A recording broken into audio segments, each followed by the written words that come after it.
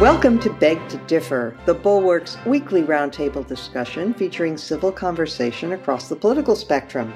We range from center-left to center-right. I'm Mona Charan, syndicated columnist and policy editor at the Bulwark, and I'm joined by our regulars, Bill Galston of the Brookings Institution and the Wall Street Journal, Damon Linker, who writes the Substack newsletter Notes from the Middle Ground, and Linda Chavez of the Niskanen Center. Our special guest this week is columnist and former editor at USA Today, Jill Lawrence. Welcome, one and all. I also want to express my thanks to Sunny Bunch for sitting in for me last week. It is good to be back. And this is the week that brought the expected, but until this week, not certain, announcement by President Biden that he is indeed seeking a second term using the slogan debuted at the State of the Union address, "Let's finish the job."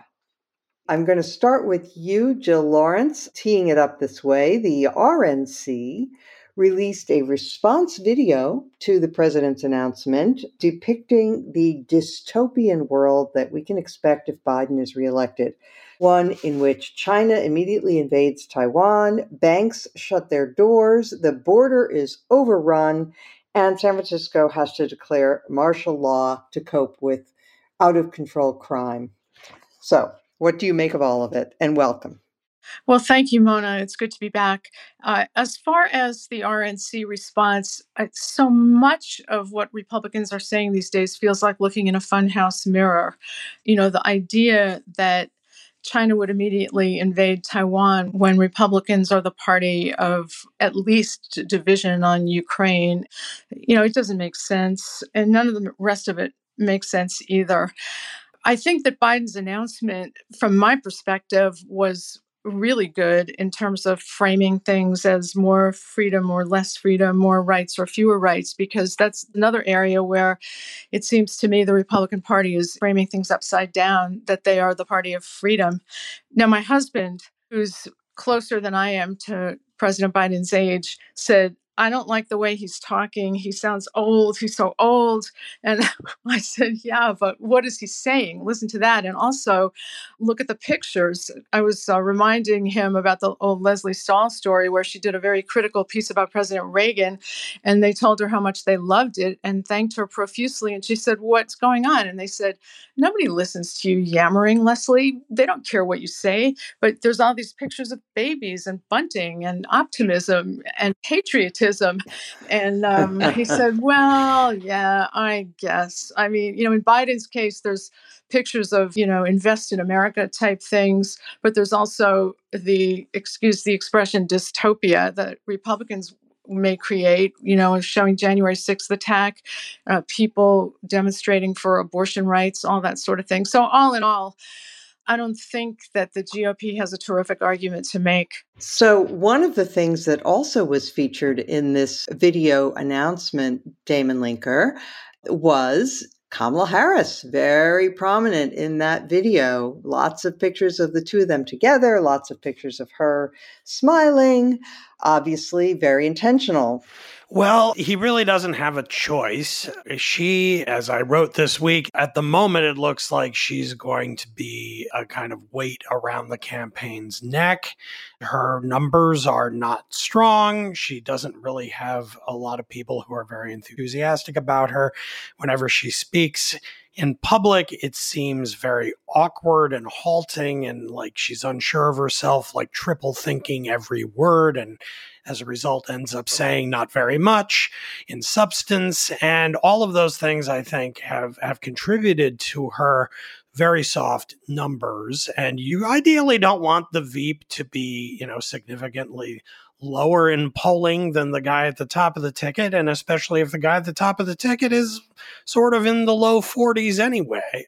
So what do they have as a choice? Well, we've talked on the podcast over the last year or so, well, you know, should he, could he, would he dump her? And of course, that's always fun for pundits to mull over, but there's really no modern precedent for such a thing. It would be like the juiciest political story with the headline, "Biden camp scrambles in a panic, it would probably backfire badly. So they have really no choice but to stick with her. And if they're going to do that, they have no choice but to try to burnish her image and make her look better.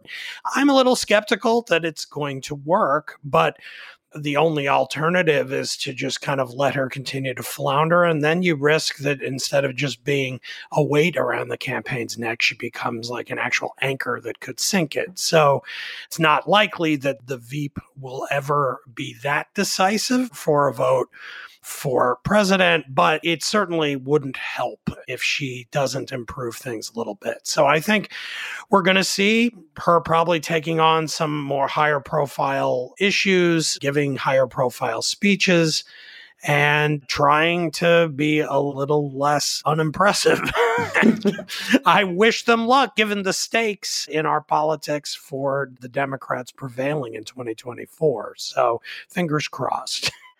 Bill Galston, I'm becoming slightly skeptical of the major narrative about Kamala Harris being so awful.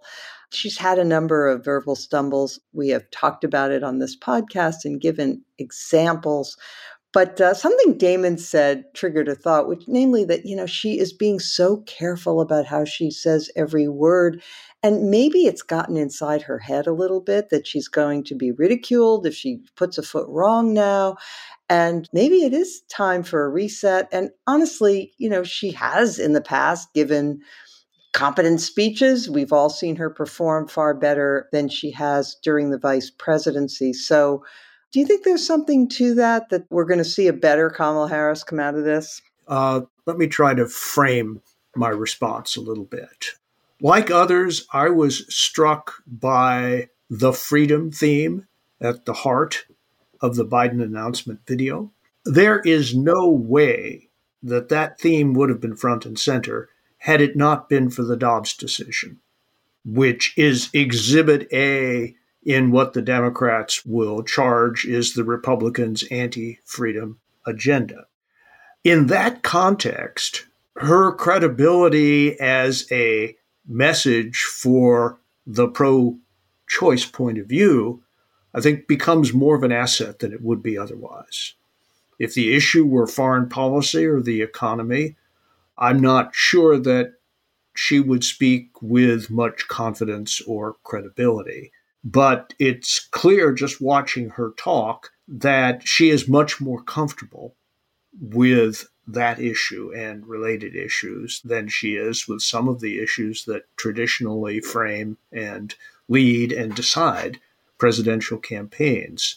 So if she's used correctly, I think she could be an effective and increasingly confident spokesperson on that question and questions like that. And if I were making recommendations to the campaign, which I could in principle, but no one would listen to me, that is what I'd suggest.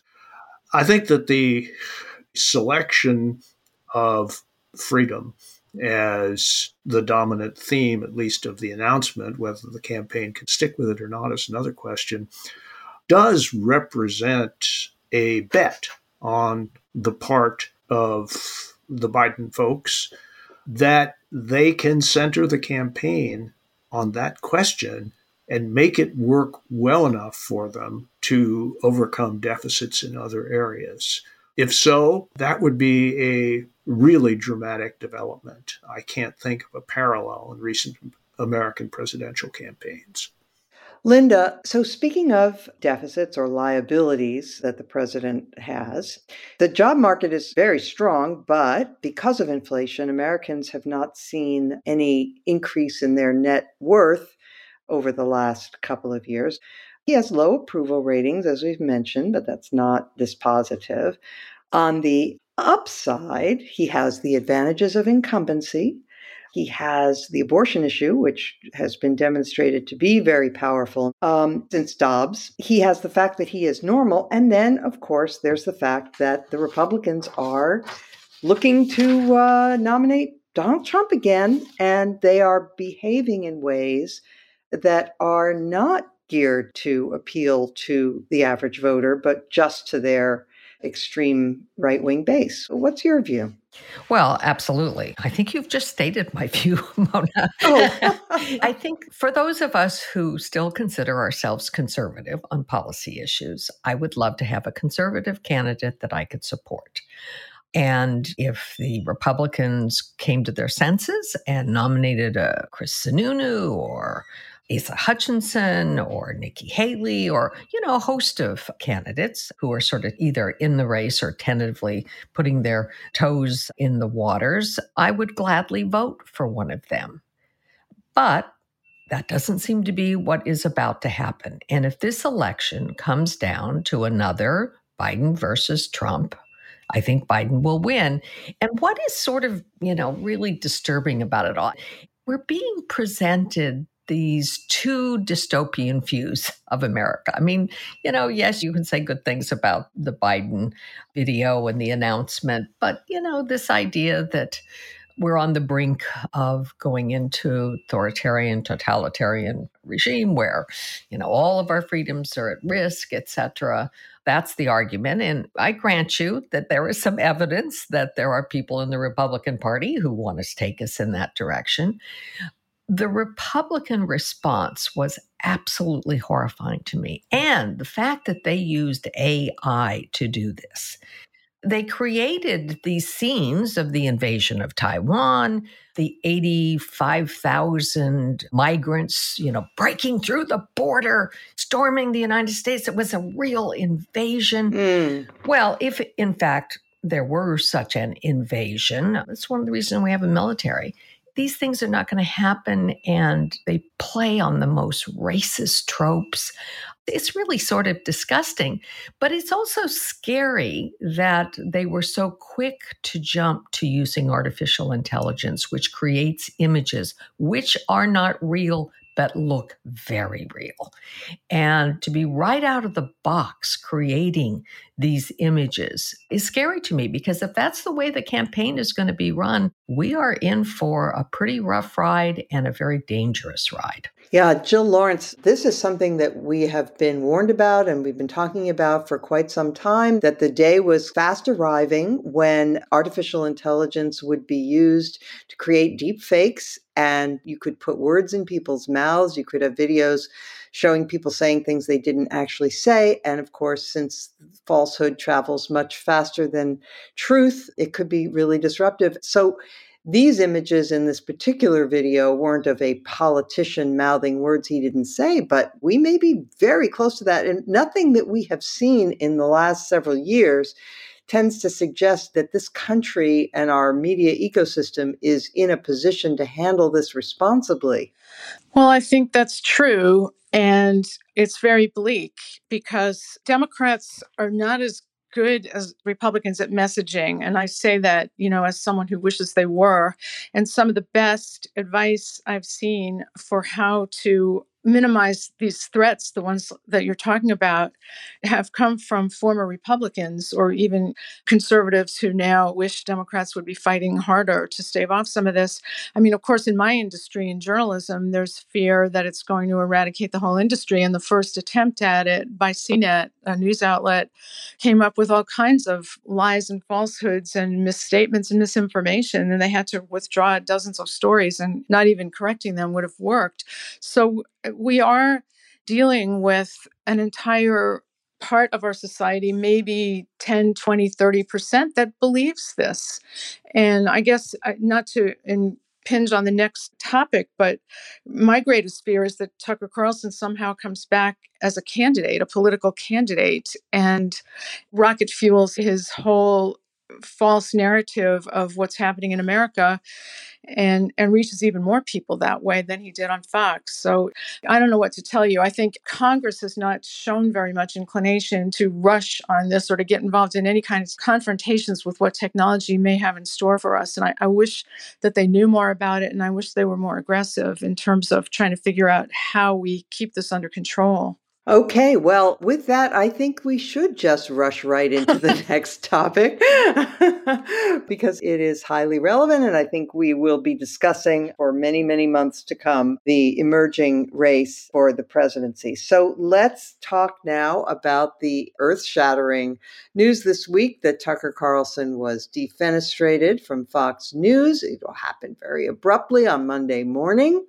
Everyone has been kind of agog. And so the first thing to say about it is that Tucker Carlson, in my judgment, was a uniquely malicious and malevolent force in American life. And though it's true that Fox will be able to slot someone else into that time slot, that someone else will probably be terrible.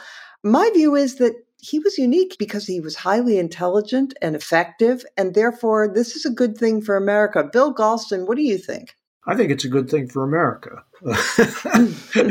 And I think it's an especially bad thing for House Republicans because the relationship between Carlson and House Republicans, starting with the leadership, was very, very deep. I don't think it is any accident that when he made his desire known for the January 6th videos, that he was granted unique access to them. And there have been a number of statements by House Republicans since his defenestration was announced that amounted to a lament that they no longer could rely on their views and even their phrases showing up in Tucker Carlson's nightly rants. I don't know what the bottom line is going to be, but anything that decreases the visibility and audibility of the most extreme voices in American politics has to be good for the country.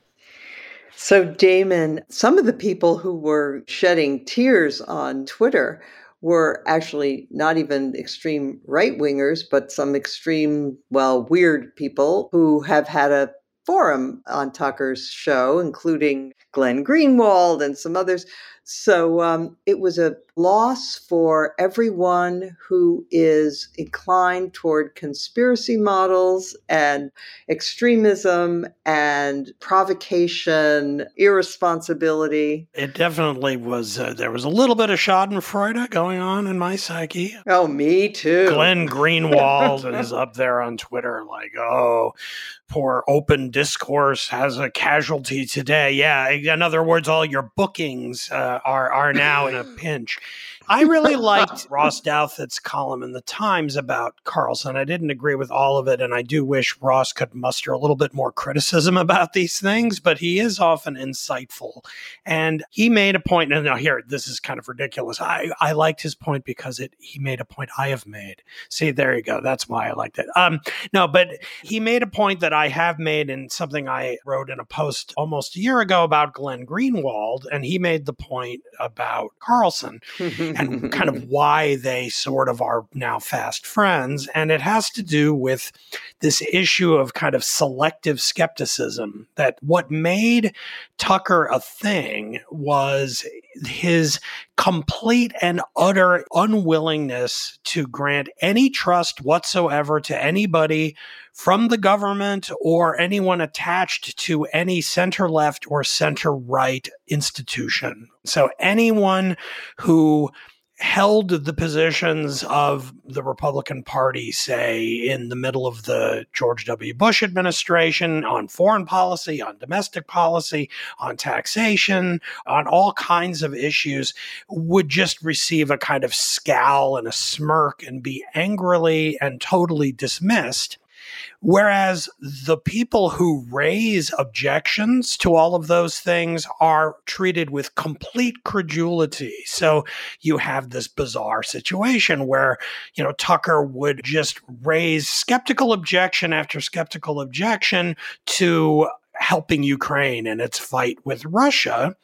And, as if nobody on that side of the argument was worth giving any credence whatsoever.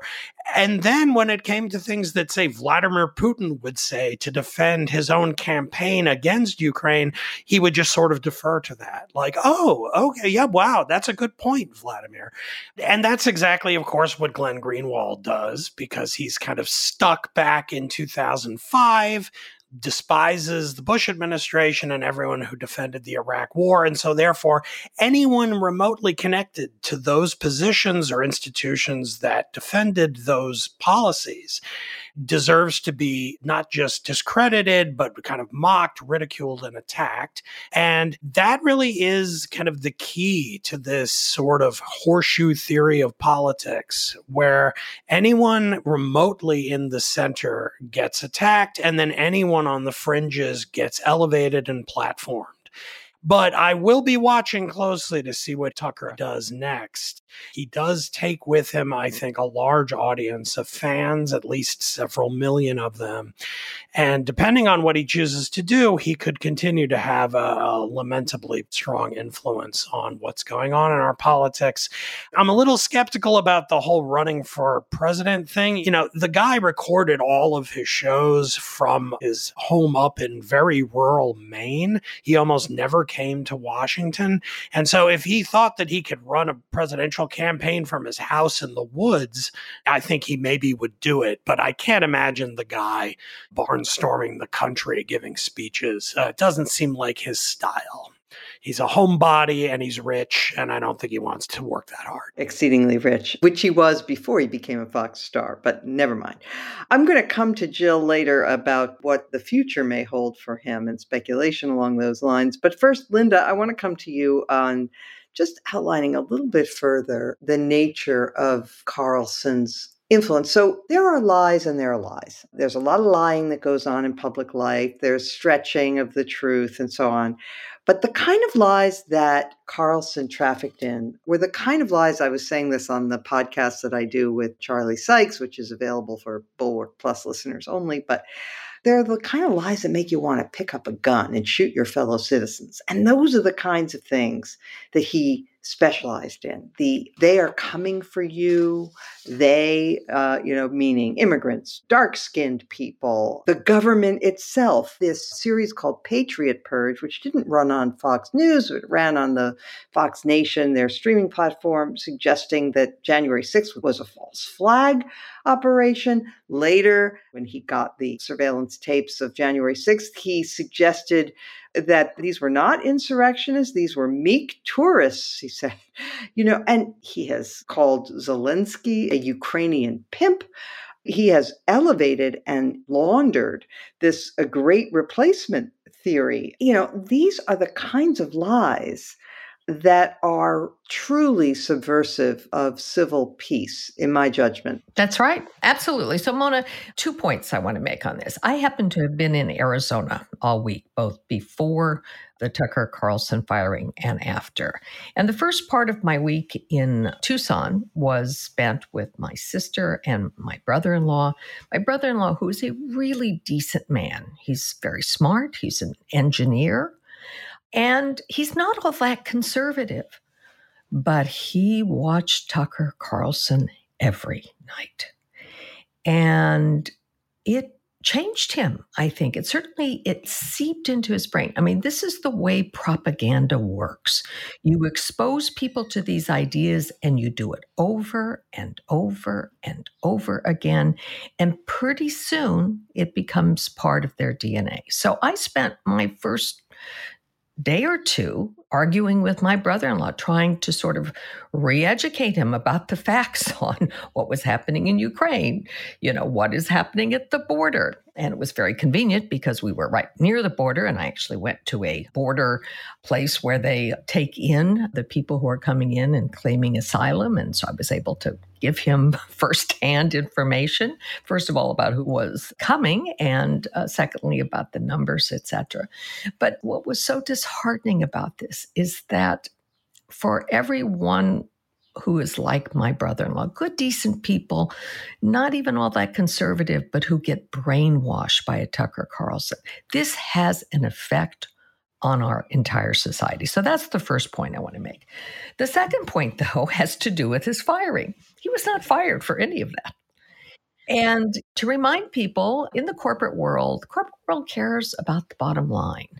And when you got folks up there who are costing you almost $1 billion in a lawsuit, and it was very clear that Tucker Carlson's email traffic was a major factor in this decision.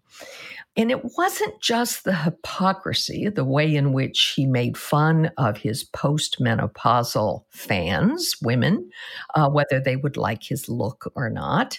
It was calling executives, guests, and I guess fellow employees at Fox the C word. And this was much of those emails, which were in the hands of the lawyers representing Fox, but did not get to the board of directors and may not even have gotten to the Murdochs, were not known. And we only sort of are having hints of what's in them. We haven't actually seen them yet. Well, wait, you mean they weren't in the hands of the Murdochs until recently? Until a few days before the trial was to begin. And it was apparently the existence of some of those emails that pushed the Murdochs to say, okay, we better settle this. This is not good. But it also points to the fact that nowhere in America, there's no job that you can have in America. I don't care if it's, bussing tables at a restaurant to being the CEO of a major corporation.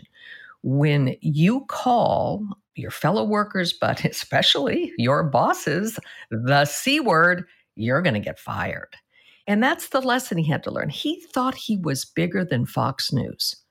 And it turns out he's not. They have the money, they write the checks, and so he's gone. But I think it's an important point to make that it wasn't all the conspiracy theories. It wasn't the virulently racist Great Replacement theory that got Tucker fired. It was his insubordination and his thinking that he was actually more important than the firm for which he worked. So glad you made that point, Linda. And you're right. I mean, he should have, of course, been fired for all those other outrages in a better world. Nevertheless, I have to say, it does make me feel a little bit good that he was punished for that kind of vile personal behavior and I think, Damon, maybe you recommended Succession last week when you were here with Sunny Bunch. But anyway, it's really good, except it is so vulgar, so vile. Every other word is the F word or the S word. And I like to think that that's actually a terrible exaggeration, that people don't really speak that way, certainly not in most instances. And for them to portray this as a normal way of doing business in boardrooms and so on. Now, I know it's just one show, but I think that sort of thing is out of bounds, and maybe it seems trivial to people, but it's good that somebody drew a line on something. It is the left's fantasy about what goes on in boardrooms. I haven't been in very many boardrooms myself, so what do I know? But anyway, it just strikes me as it's what you said. He felt that he was untouchable. He felt, what are they going to do to me? I mean, I'm their biggest moneymaker. I can do whatever I want. And pride goeth before destruction, and haughty spirit before a fall, or however that line goes.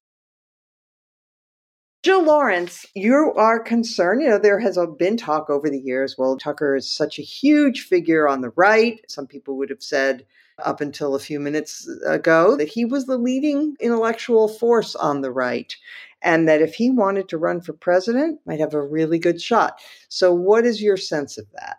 Well, the one thing that makes me slightly encouraged that it won't happen is that I don't think the end is in sight for Tucker Carlson being in the news in negative ways. There's so much more coming down the pike for Fox. And so the lawsuit, the Smartmatic lawsuit, is going to be a lot of the same information. And I guess we can always hope that that goes to trial. I was very disappointed that this one didn't, the Dominion one. But even in lawsuits that aren't about him and things that aren't about him, you hear, this goes to Linda's point, the shooting of that 16-year-old in Kansas City, one of the grandchildren of the person who allegedly shot him said that he had been radicalized by Fox, and he had been essentially taught to think that if a Black person knocked on your door, nothing good could come of it and he should kill him. And he almost did. The thing that's so interesting to me is that there are so many reasons that Tucker Carlson could have been fired. And someone has on Media Matters has done a piece with 11 good reasons. And a lot of them are ones that we've all thought about, including the misogyny, which was just so awful. But it's also interesting to me that Rupert Murdoch essentially fired his fiancée, his latest fiancée, after she said that Tucker was a messenger from God. And as one of you, Mona or Linda, pointed out, he acted too much like God, that he forgot who was boss. But the firing is a Rorschach test. I mean, was it money? Was he acting too much like God? Was it the sexism and misogyny? Was it the lies and deception and double talk? Did he become simply too expensive? Or did someone, maybe Rupert Murdoch, maybe Lachlan Murdoch, decide that they didn't want their legacy to be killing democracy or damaging democracy in the United States? And there's also the siblings angle, which I've read about before this, but it was included in all these many reasons, that the two siblings who will help run it after Rupert is gone are not like Lachlan, and he needs them to run it. Without them, he doesn't have a board majority. So maybe he was trying to let them have some input, and they decided Tucker had to go. There's a lot of speculation about this. And I ought to mention here that I'm one of the only people in America who doesn't watch Succession. It was one of my Exhibit A's, B's, and C's in a piece I wrote a while back about COVID escapism and how I just could not watch shows about nasty people. and so Fair. that, I sensed it was going to be exactly like described, all the nastiness and obscenity and meanness. So anyway, I don't watch it. In other words, one Murdoch family is enough. I don't need a fictional one. Right. Totally understandable. Yeah. But I guess my point is, it's not like Tucker Carlson is going to disappear in terms of the problems with him for Fox News. So he may need to wait a while. I think he's made himself unemployable anywhere else. He's not only expensive in terms of lawsuits, but he's left advertising on the table. People don't want to be associated with him. So, maybe he'll start his own whatever. But I hope it's not for a while. And I hope maybe the country gets a little bit past this. Yeah, we can reflect on the fate of Bill O'Reilly, who had that slot before Tucker and also had ratings through the roof. When he was let go, he kind of dropped from sight. My attention was drawn to him because somebody pointed out that in a newsletter that he publishes or whatever it is he's running now, he had attacked me recently, but he got the quote completely wrong, attributed something to me I hadn't said. But never mind. The fact is that once you lose that platform, it's not so easy to keep your position in the national conversation. So we'll see, but Tucker may have some lonely times ahead. I don't know. All right, let us now turn to what's happening with Ron DeSantis. He has not had the greatest week because the largest employer in the state, namely Disney, has had enough of his bullying and they are suing him. So Damon Linker, it's a little bit of a complicated lawsuit, but some of it is not that complicated, not hard to understand. They're saying, look, we are a corporation. Corporations have a right to free speech, just like individuals. We expressed our disagreement with your bill about parental rights in education, and you are retaliating against us for exercising our constitutional rights. Yeah, I mean, as the non-lawyer I am, I think it looks like a very strong lawsuit. I cannot speak as an expert about how likely it is to succeed, but it is a real blast back at DeSantis and his whole gambit of trying to prove his woke warrior veracity and bona fides by taking on Disney just over and over again, going after them and actually setting up what does look like to be a kind of quasi-mobster attack back on the company using government power. He'd all but threatened to open a toxic waste dump across the street from Disney World in Orlando. Right. And that's a nice vacation spot you got there. Sure would be a shame if something would have happened to it. He's talking like the Godfather. And, he thinks that this is going to appeal to the Republican base, and we don't know yet if it really will. But as a kind of a strong arm form of politics, it truly is an appalling display, and it will be very satisfying, at least for me and those who think like me, to actually see this kind of fought out in a court of law, to see if there is any ground in the law to actually use the state to penalize a private business for disagreeing with the person who's in charge of the governor's mansion. It rubs me very deeply the wrong way, and it would be great if he got slapped down for this as a lesson to the populist right. I mean, I'm old enough to remember when conservatives used to point to some of FDR's rhetoric in 1936, 1937, around his first reelection campaign that was very hostile toward big business and banks, and really deployed a kind of left-wing populism against them. And conservatives used to rail against this. It's so dictatorial. But, note that was mostly just rhetoric. Whereas now, DeSantis appears to be on the lookout for ways that he can use regulatory power and other things to actually penalize the company, taking away the autonomy of the company to run the park, which it has had from the beginning. Now, you might say maybe that should never have been granted to Disney. Well, okay, we can have that kind of historical argument, but it's very different than to propose to take it away for the purposes of punishing them for taking a political stance that the governor disagrees with. It looks like kind of banana republic stuff, and I'll be eager to see if DeSantis gets hurt by this. Linda, one of the things DeSantis said is that they were looking into increasing regulation on Disney's rides, though they weren't going to do the same for the other theme parks in Florida. And then the worst part was when he said that they were considering putting a state prison next to Disney World. This, as Damon says, is kind of bully boy tactic. It is completely unrecognizable as conservative. Absolutely. Only thing he didn't say was that the prison was going to be aimed at pedophiles. He could have added that. Oh, yeah, there you go. Now, this is beyond anything that any of us who consider ourselves conservative could imagine.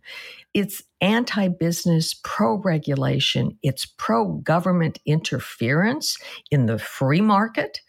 Look, one can debate whether or not Disney has had a very privileged position in the state of Florida. It has this special zone where it controls essentially government functions within that zone. It has its own police department, has its own fire department, I think sanitation, other kinds of services that are often provided for by counties are provided for by Disney. But, when they looked into abolishing that special tax status, they found that it was going to be a huge, huge burden on the surrounding counties because suddenly they were going to have to pay for police, fire, et cetera. It was going to be about $1 billion. That was probably going to raise taxes for everybody. And look, cities do this all the time. They give special tax breaks to entities which bring in money in other ways that help boost sales taxes, et cetera, that provide, benefits to the entire population. These kinds of debates take place over things like arenas and stadiums, et cetera. But what he is doing is trying to use the power of the state to punish people who disagree with him. Now, I don't think that first supposed Don't Say Gay bill, which basically said you can't talk about gender identification or sexual orientation with children kindergarten through third grade. I think most people would say, well, why are you talking about those things anyway with those children? Whether it was worth putting in legislation, whether there were not other ways you could handle it, we can debate that. But the fact that Disney objected to that can't be used as the excuse to upend the taxing function and the public services function of the states and counties in Florida. And that's why Disney is suing. And whether or not they will, have a good case to make or not, I will tell you, Disney has probably got better lawyers on their side than the state of Florida is going to be able to have on theirs. I think that's a safe assumption.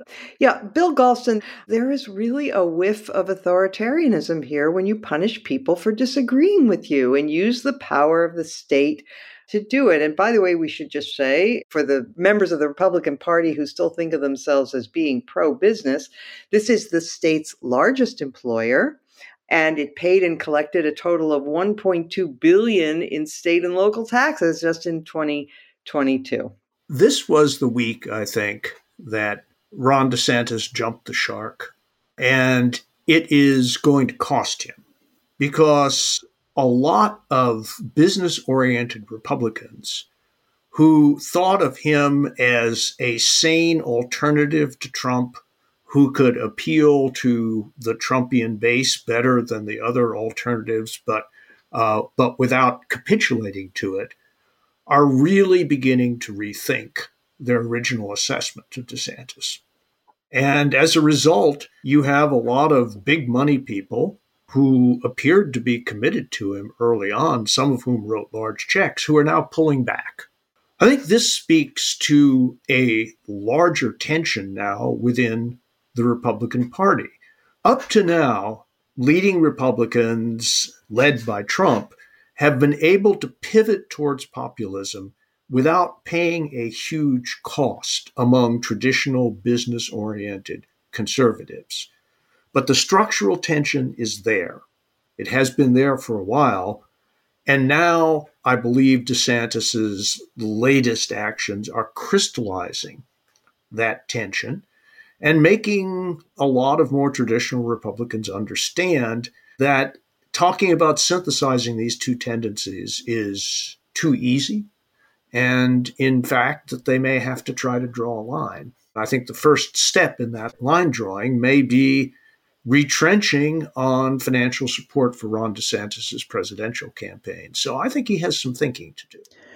Yeah, and that leaves us with the god-awful prospect that there will be no effective alternative to Trump in the Republican primary, but we will get to that another time. I want to turn, Jill, to the other story this week, just a few words, because E. Jean Carroll testified this week at her rape trial. I mean, it's a complicated case, but in any case, so Trump is not criminally liable, but could be civilly. I found her testimony, I wasn't expecting anything, but when I read it, I was very moved because this poor woman has really suffered, and it is a horrible assault based on her description. What do you make of it? Will people notice? I don't know. Well, I think they will notice because, as you say, her testimony was very specific and very compelling. And she also remembers the advice she got from her, I think her sister and someone else, and it was directly conflicting. One of them, you've got to go to the police. The other one, no, he'll wreck you, he'll ruin you. And, so she had a stalemate in terms of the people she trusted, and she didn't go to the police until, I think, 2019. And I think, the people who will be called to testify to support her specific experience, and also people who have had similar experiences with Donald Trump, they're going to be also very dramatic and effective. And so, I'm not saying that this is any kind of turning point. And it's true that what seemed like the strongest alternative to Trump is fading in DeSantis. But I do think that this is going to be not just a really strong headline case that once again brings Trump's moral failings to the fore, but he also in his behavior could be bringing more legal action upon himself for trying to wreck her reputation all over again and influence the jury and the public. So, there's just all kinds of things going on. And if I could just say a couple of things about DeSantis. Oh, yes, please. One of the previews of what he's doing to Disney came with the vaccine ban, the ban on vaccine mandates. And he said he was trying to stop government overreach by making it impossible for businesses and any government entity to mandate that their customers and people coming in for their services had to have COVID vaccines. And he was sued by cruise companies because they were the incubators of the pandemic. I mean, we can't forget that. And why would it make business sense to not require vaccines if people thought they might get COVID and die on a cruise, which there were people quarantined off the coast of California for a long time when this all first started. And Trump didn't want to let them berth because he was afraid his numbers would go up. That is, the numbers of cases. Ugh. Yeah, exactly. I mean, everything was me. But I just, the irony of the book he published, The Courage to Be Free, Florida's Blueprint for America's Revival, I think that can be used against him. Yeah. I mean, no one wants what's going on in Florida. I mean, there's book bans. He's changing a college into a conservative, ideological plantation for himself. Just this week, the legislature made it possible for him to run for president without giving up the governorship. This month, they've extended the Don't Say Gay bill to grade 12. So, they just do whatever he wants. Well, then there's the abortion bans. There's the bigfooting of school board races. It goes on and on. I've actually started trying to collect collections of things happening in Florida because when I start trying to describe it, I lose all hope of ever remembering everything that's happened there. Those are excellent points. And from the very beginning of his governorship, he has shown a willingness to bully businesses and use state power in inappropriate ways, including, as you mentioned, about, telling private businesses whether they can require masks or vaccines. I do think, though, we should say one of his strengths, and can't be denied, was that they kept schools open in Florida, which many other places did not. And that turns out to have been the right move. So we have to acknowledge that. We do, but it's easier when the climate is like Florida's. True. That's absolutely right. All right. Well, we will keep an eye on all of this. And we didn't even mention the bobblehead thing from Japan, which has gotten a lot of attention online that, when he said, "Oh, I'm not even running," he looked very silly. But anyway. Okay. Well, let us now turn to our highlight or lowlight of the week. Both Bill and Linda had to scoot out early. And so we are going to start with Jill Lawrence. I had two highlights to decide from, which was kind of amazing given all that's gone on this week. And the one I settled on was the news that Senator Bernie Sanders, the chairman of the Senate Help Committee, and Bill Cassidy, the senior Republican, announced a bipartisan deal on getting lower drug prices. And this is something that a lot of people were involved in, at least 5 Democrats and Republicans beside them. And they're having a big meeting on it on Tuesday. It's the real deal. Both parties cooperating and finding common ground on lowering prices by making generics more available and increasing oversight on the the middlemen that can operate in secret and are suspected of driving up prices. Just keep better tabs on them. And so, it's good news. The Art of the Political Deal, which is actually the name of a little book I wrote, is not dead, even in the middle of polarization and flawed candidates, particularly on the Republican side. Excellent. What's your second one? Well, the second one was the president of South Korea singing American Pie last night at the state dinner, which was, I think Biden knew it was going to happen, but he was still shocked that the guy could actually sing. And the audience obviously was stunned that this happened. And the video clips are terrific. Oh, that's great. Well, we'll have to put that in the show notes. Okay. Thank you, Jill. Damon Linker. Well, I don't know whether to call this a highlight or a low light, but it's definitely something noteworthy. How important it turns out to be, we will see. But an interesting fact this week is that, once again, Biden announced that he is, in fact, running for re-election.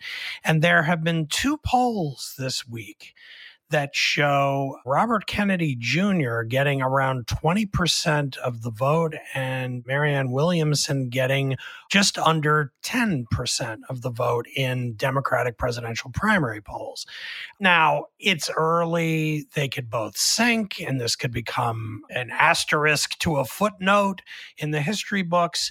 But I would say the Kennedy number is a little surprising to me. I mean, of course, the Kennedy name helps him a lot, but he's running a very strange kind of nascent campaign that seems to be really leading with vaccine skepticism from the left.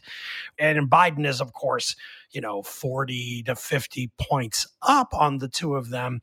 But you put them together and one is a Fox poll, one is an Emerson poll. So these are legitimate polls.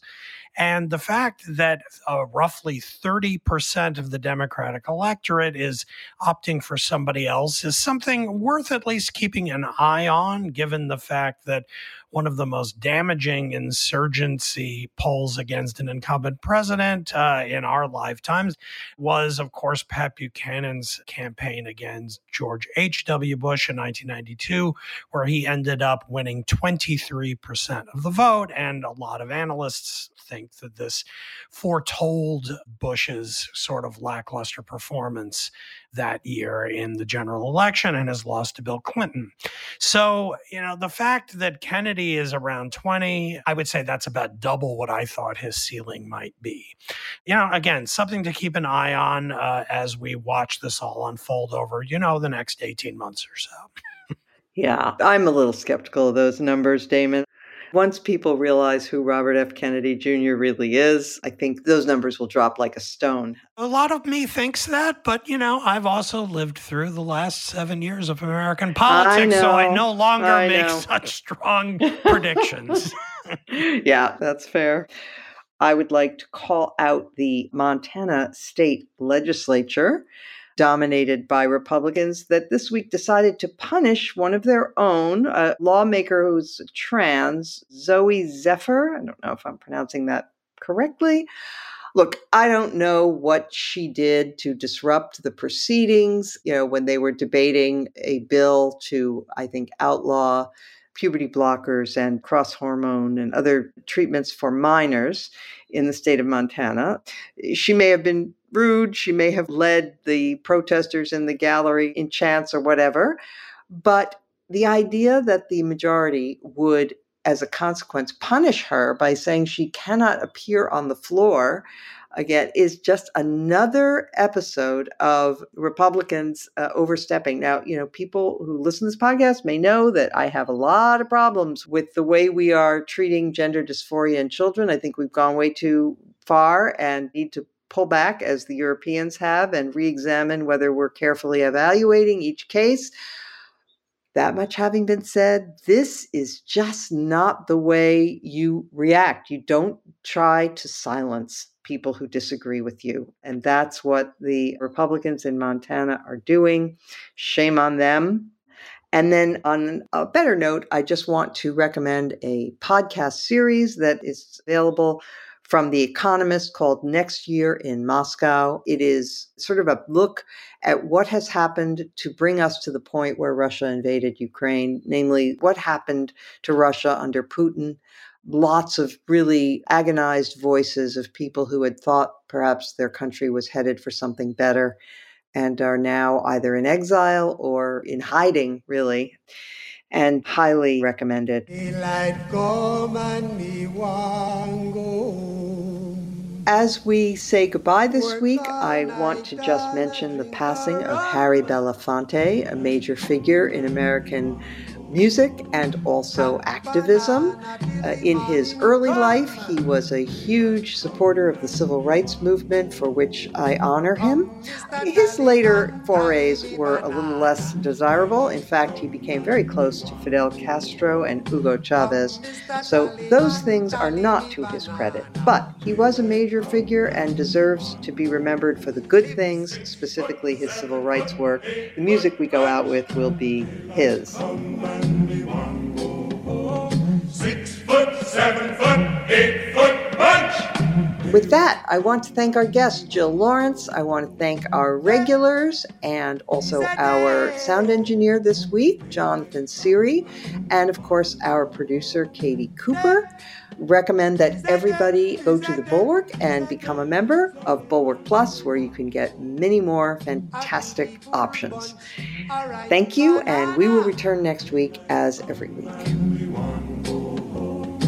hide the deadly black tarantula. Daylight